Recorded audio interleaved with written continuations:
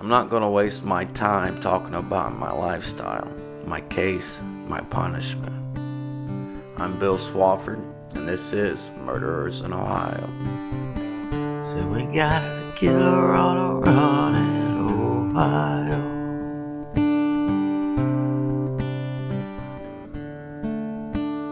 Hey, true crime listeners. I'm your host, Bill Swafford. Thank you for joining me in the Buckeye State. This is the very first episode of my new true crime podcast, Murderers in Ohio. In this podcast, we will talk about men and women who commit the horrible act of murder in the Buckeye State of Ohio. On this episode of Murderers in Ohio, I'm going to talk about the Youngstown Labor Day Massacre. 4 people took part in this crime, but only one got the death sentence. I don't know about you, but that right there got my attention. One person gets the death sentence. Well, what happened with the other 3 who were involved with this horrible crime? So I think it's time we look into Youngstown, Ohio, and what happened on Labor Day back in 1991. Youngstown, Ohio is in the northeastern part of the state of Ohio. It's south of Cleveland and not too far from the Pennsylvania state line.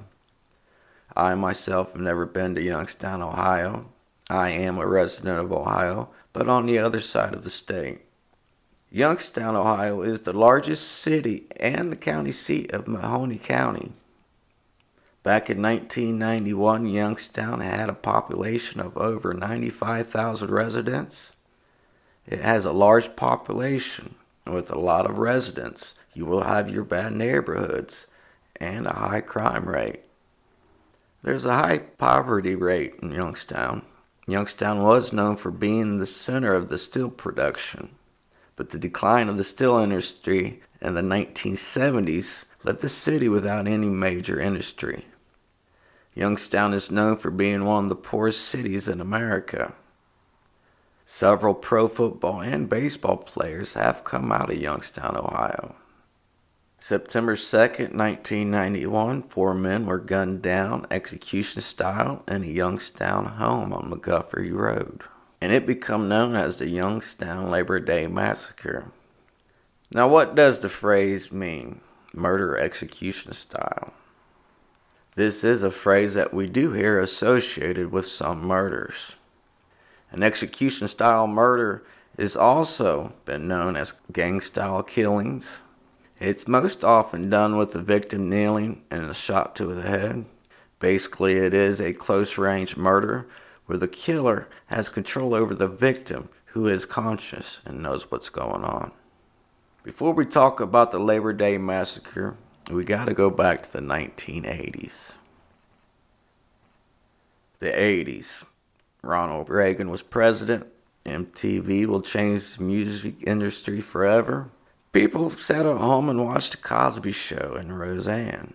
There was no cell phones or social media. In the 1970s and the 1980s, some say that most of Youngstown was controlled by the Italian Mafia. In the 1980s, Youngstown started to see other gangs started to form around the city in the African American neighborhoods. These gangs had ties to the Bloods and Crips. These gangs eventually pushed out the Italian Mafia, so it's said. Also in the 1980s, crack cocaine was starting to take its hold on cities across the country. Crack cocaine found its way into Youngstown, Ohio. Crack cocaine is a free-base form of cocaine. It offers a short, intense high and is very addictive. With the introduction of this drug, cities also saw gangs pop up around the country. Some cities saw some kind of gang violence on a daily basis. Youngstown had several different housing projects. There was one called Kimball Brooks Housing Project. Kimball Brooks was a home to some gang members and drug users. There was one man who controlled the drugs that come in and out of the Kimball Brooks Housing Project, and that man was named Willie Flip Williams. Willie was a black male in his mid-20s at this time. It is unknown to me what gang ties that Willie had, but he was gang affiliated. There was a time that I figure has to be in 1983 or 1984 that Willie Williams left Ohio and had gone to California. I don't know what part of California that Willie had gone to or why he had gone to California at all. It apparently wasn't to change his ways and have a better life. Williams was arrested and convicted for the possession of cocaine and attempted bank robbery. Williams spent 5 years in a California state prison. After Williams got out of prison, Williams went back to Ohio and back to Youngstown, Ohio. This was somewhere late in the year of 1990 or in the early part of 91. Now, a lot can change in 5 to 7 years, especially if you spent the majority of that time in prison in a different state.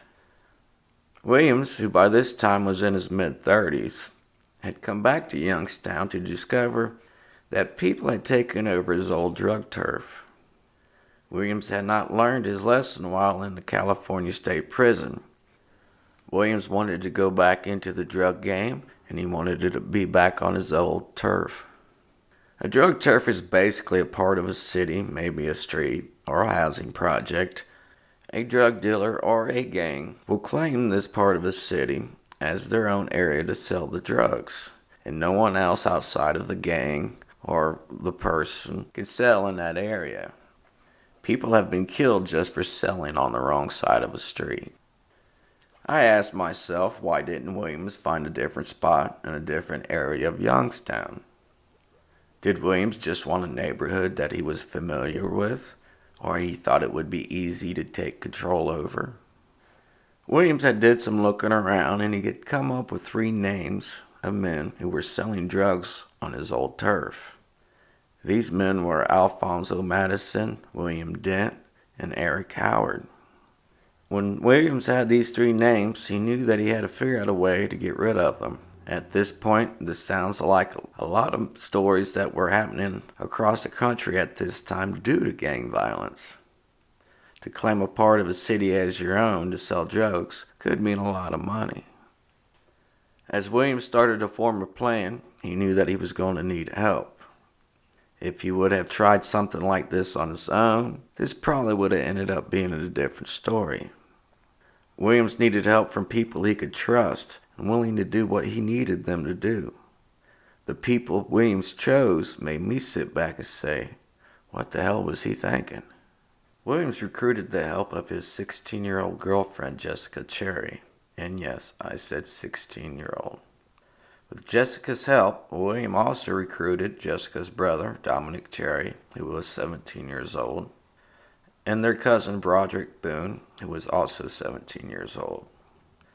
This blows my mind. I have to point out the fact we are talking about a man who is in his mid-30s and has a 16-year-old girlfriend. That in itself is totally wrong. Williams put a lot of trust in 3 minors to carry out his plan. This makes me wonder about Williams' state of mind. We are talking about a man who made a career out of criminal activity. Were these teens so far into their addictions that Williams knew that they would do anything for him? I don't believe Williams feared too much of anything. It is said that Williams walked into a police station and claimed that he had been reformed. He wanted the police to give him the names and addresses of the local drug dealers. Of course, his request was not granted. Now, you have to be crazy or have a whole lot of balls to do something like that. It is probably a little bit of both, because you got to be a crazy person to think that the police is going to give you the information to another known drug dealer, and then have the balls to actually go through with it. Alfonso Madison, William Dent, and Eric Howard were the names that Williams did have. Madison and Dent and Howard just happened to be watched by the local law enforcement for drug dealing. Williams had found out where Alfonso Madison lived. One night, Williams sat down with Jessica, Dominic, and Boone. William needed to go over his plan with the 3 teens. William told the 3 teens how he wanted things to go down. Williams had put a lot of thought into his plan. Williams had drawn out pictures of the outlines of the inside and outside of Alfonso Madison's house. He wanted them to be familiar with the house and where they all should go. At the end of this meeting, Dominic was told by Williams to burn the pictures of the outlines of Madison's house. Dominic only set fire to one of these outline pictures. With the plan now laid out, it was time to get things that they needed. There was plenty of time for everyone to change their minds and back out of his plan. On August 27th, 1991, a few days before they carried out Williams' horrible plan, Williams had walked into a local Radio Shack. At this Radio Shack, Williams had bought walkie-talkies. They were the kind with the headset with microphones. That way the walkie-talkies could operate hands-free. Williams had also gone out that day and bought batteries and duct tape. Williams also supplied the guns for the three teenagers and himself. It is said that Williams had purchased the gun that he had given Jessica off of a neighbor. After Williams had gone out and bought these things, Williams got together with Jessica, Dominic, and Boone. 4 of them practiced using the walkie-talkies. Now at this point, there's still time for any one of them to change their minds and back out of Williams' plan. The 4 of them just didn't go out and carry out Williams' plan. They took time to talk about it and practice what they needed to do. This wasn't something that was done out of blind rage. This was premeditated murder. This was a gang-style execution. Late in the evening on September 1st, 1991, Jessica had gone over to Alfonso Madison's house. Jessica was supposed to set up a drug deal with Madison. This right here tells us that at least Jessica and Madison was somewhat familiar with each other. Jessica had arranged some kind of deal with Madison, and then she left the house and met up somewhere with Williams, Dominic, and Boone. Later that evening, Jessica returned to Alfonso Madison's house, but this time she wasn't alone. Jessica, Dominic, and Boone had gone inside Madison's home, while Williams had stayed outside and out of sight. This tells me that there is a possibility that Madison didn't know that the 3 teens were associated with Willie Flip Williams. Once inside, the 3 teens pulled out their guns and held Madison up by gunpoint. They used their walkie-talkies to communicate with Williams, who was still outside of the house, and they told him when it was safe to go inside. At this moment, there was no chance of the teens changing their minds and walking out of the house. There was no crossing Willie Flip Williams. Williams entered Madison's house carrying a duffel bag. Inside of this duffel bag, there was duct tape, handcuffs, and gloves. Alfonso stayed at gunpoint while Williams handcuffed him and then put duct tape over his mouth. Madison was taken to a room in the house and left there alone. They had basically took Alfonso Madison hostage. They kept Madison that way while they carried out the rest of Williams' plan. Around 30 minutes after the 4 of them had entered Madison's house, something happened that wasn't part of Williams' plan. Someone had come to visit Madison and was knocking on the door. Jessica was the one who had gone to the door to see who was doing the knocking. I have to ask this question. Why would you answer the door while you are at someone's house and you are holding that person hostage? This is crazy to me. A man named Theodore Wynn had stopped by to see Madison. Theodore had recently been discharged from the United States Air Force. Jessica had told Theodore that Madison was asleep. At first, they didn't want Theodore inside the house. He wasn't part of the plan. Theodore had turned to leave and had started back towards his car.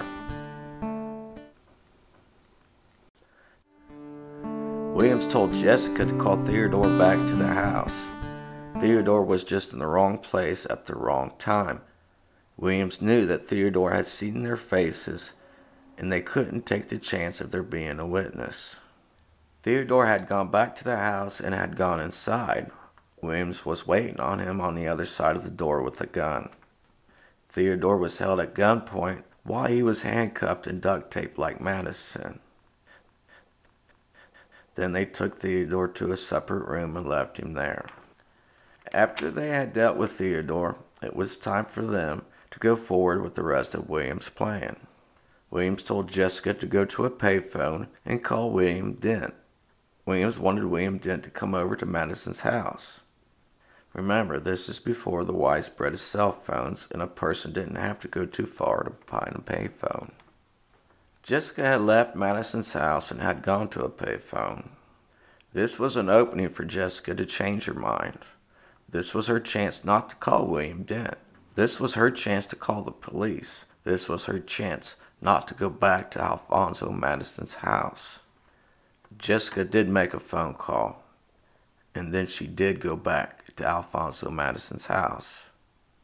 William Dent would soon arrive at Madison's house. Eric Howard was with William Dent. Dent and Howard barely made it inside the house when they were met by Williams and his gun. Dent and Howard was also handcuffed and duct taped, then taken to separate rooms. Sometime after Dent and Howard showed up and were handcuffed, Williams instructed Jessica to turn up the volume on the house stereo. Then it is said that Williams went room to room, then one by one Williams shot Madison, Dent, Howard, and Theodore. Williams shot each one of them in the head, execution style.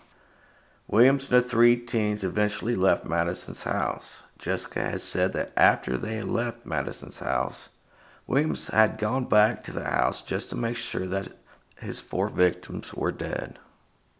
Williams and the 3 teens had gone somewhere to hide out. Williams rewarded the 3 teens with drugs. Williams told the 3 teens that if they told anyone about what they had done, he would kill them. After what they had just done, I would say it's safe to say that Williams would have made good on that threat. The next day, Williams and Jessica were out driving to see Williams' son, who was born in 1988. Williams also had a daughter. At this moment, he was on his way to see his son.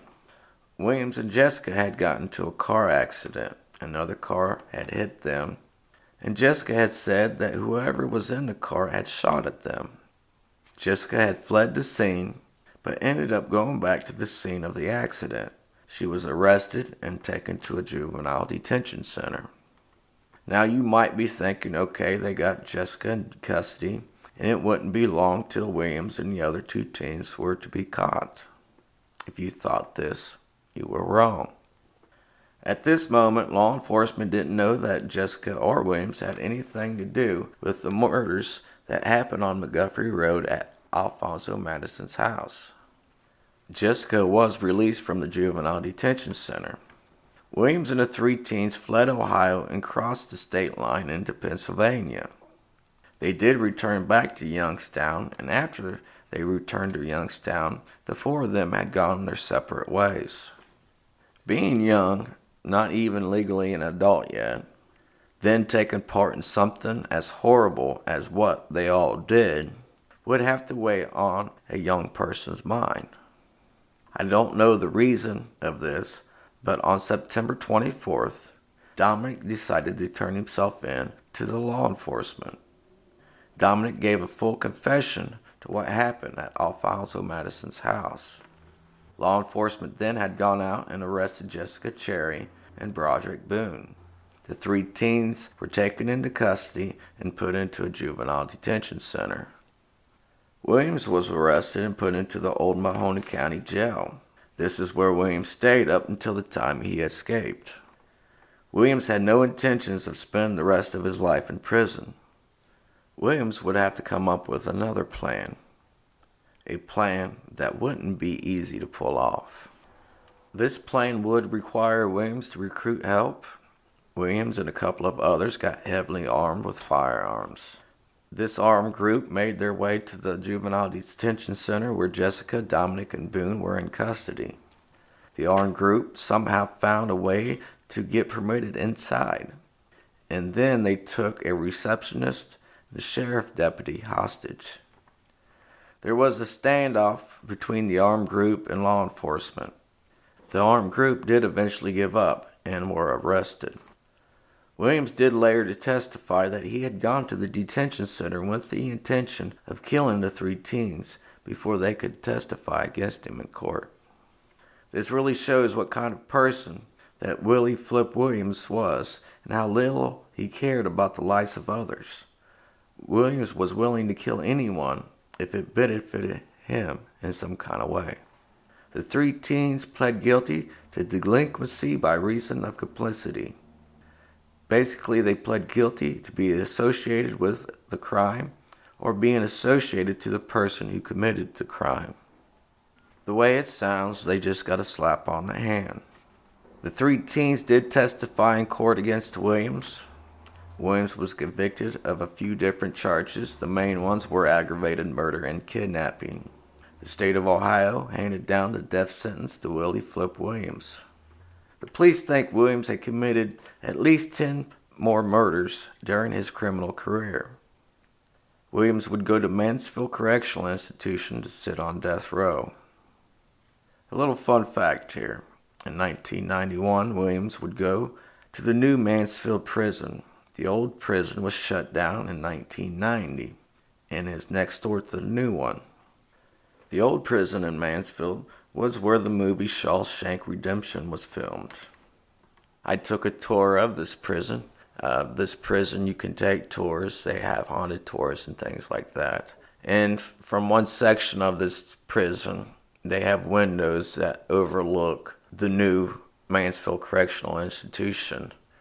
And you're not allowed even looking out the window. You're not allowed taking pictures or anything of this new prison. Okay, back to Willie Flip Williams. When Williams had gone to court, he did plead not guilty, and he did appeal his death sentence on several different occasions. Williams' lawyer tried to argue that there was jury misconduct and that Williams was deprived of an impartial juror. Williams' lawyer also claimed that it was wrong for the district attorney to take the testimony of the 3 teens, the same 3 teens who helped Williams pull off this gang-style killing. I hate to say it, but I kind of do agree with that. The state of Ohio should have not let the 3 teens off so easily, and the state should not have believed everything the teens said.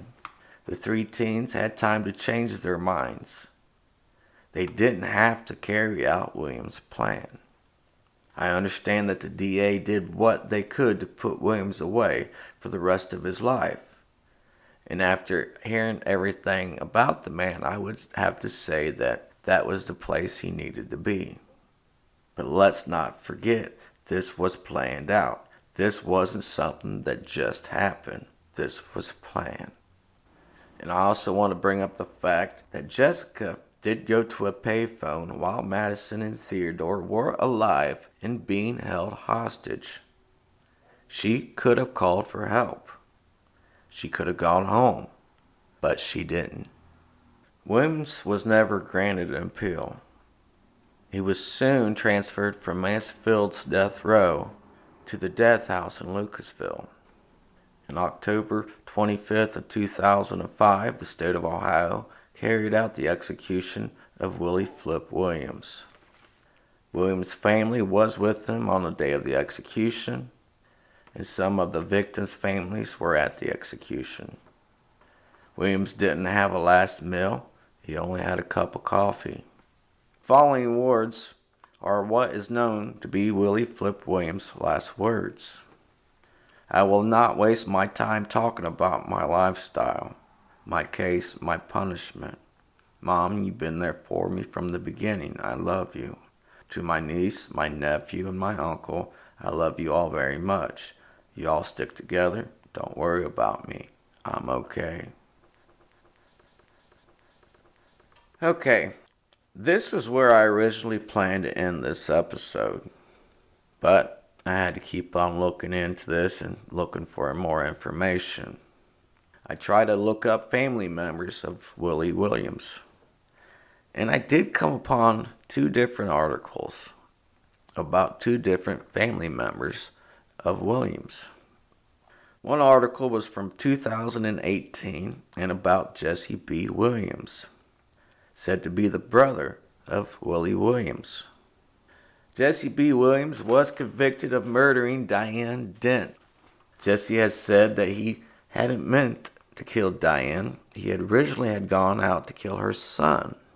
Now the last name Dent makes me wonder, because if you remember, one of Willie Flip Williams' victims was William Dent. Was there any relationship between Diane Dent and William Dent? I think it's just a coincidence there. I don't know. Second article I found, this one really just kind of made me stop and think, wow, what the hell? This one was about Stoney Williams, who is said to be Willie Flip Williams' son. The same son that Williams was going to see the day after the murders that took place at Alfonso Madison's house. This article was back in 2008. Stoney Williams was convicted of being part of a drive-by shooting that took the life of a 3-year-old girl. Stoney Williams was the trigger man. Stoney is serving 28 years to life in Mansfield Correctional Institution, the same place where his dad had sat on death row 3 years beforehand. It's unfortunate to hear that his son went down the same path that Williams had gone down. There were probably people out there who expected Stoney Williams to live up to the reputation of his father, which is unfortunate. It is unfortunate that gang violence still is out there in our country. There's another article that I do want to talk about, but I don't really know what the article is about or what it said, because when I was trying to look at it, the article wasn't there. I think that the article was maybe deleted or something, but there was still comments that was left on this page. And one of the comments that was left, the comment was written by someone claiming to be Eric Howard's mom. And Eric Howard's mom said that Eric Howard, William Dent, and Alfonso Madison wasn't dealing drugs. They were good people. They didn't have criminal records. And I don't want to be the bad person here, but, I know myself. I'm 43. I'm not going to sit there and go tell my mom, hey, I'm doing this. I'm dealing drugs and all this. You don't have to have a criminal record to be dealing drugs. There's one thing that she said in the comment that caught my attention, and is the main reason why I'm bringing this up, is that she said that her son, Eric Howard, was approached by Williams, and Williams wanted Howard to sell drugs for him. Now, when you're trying to get your old drug turf back, or you're trying to take over any area, the major players will go to these smaller people and try to recruit them to sell to them first.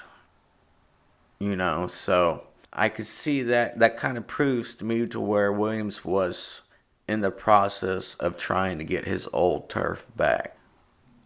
I really wish I knew what the article was about, because in the comment that she had left also, she said that the article was garbage and all this. So I really wish I would have been able to see and read that article. Thank you for joining me, your host, Bill Swafford, for this very first episode of Murderers in Ohio. Please subscribe to Murderers in Ohio anywhere that you get your podcast, and make sure to share it with all your friends. This podcast and music was put together and performed by William Swafford.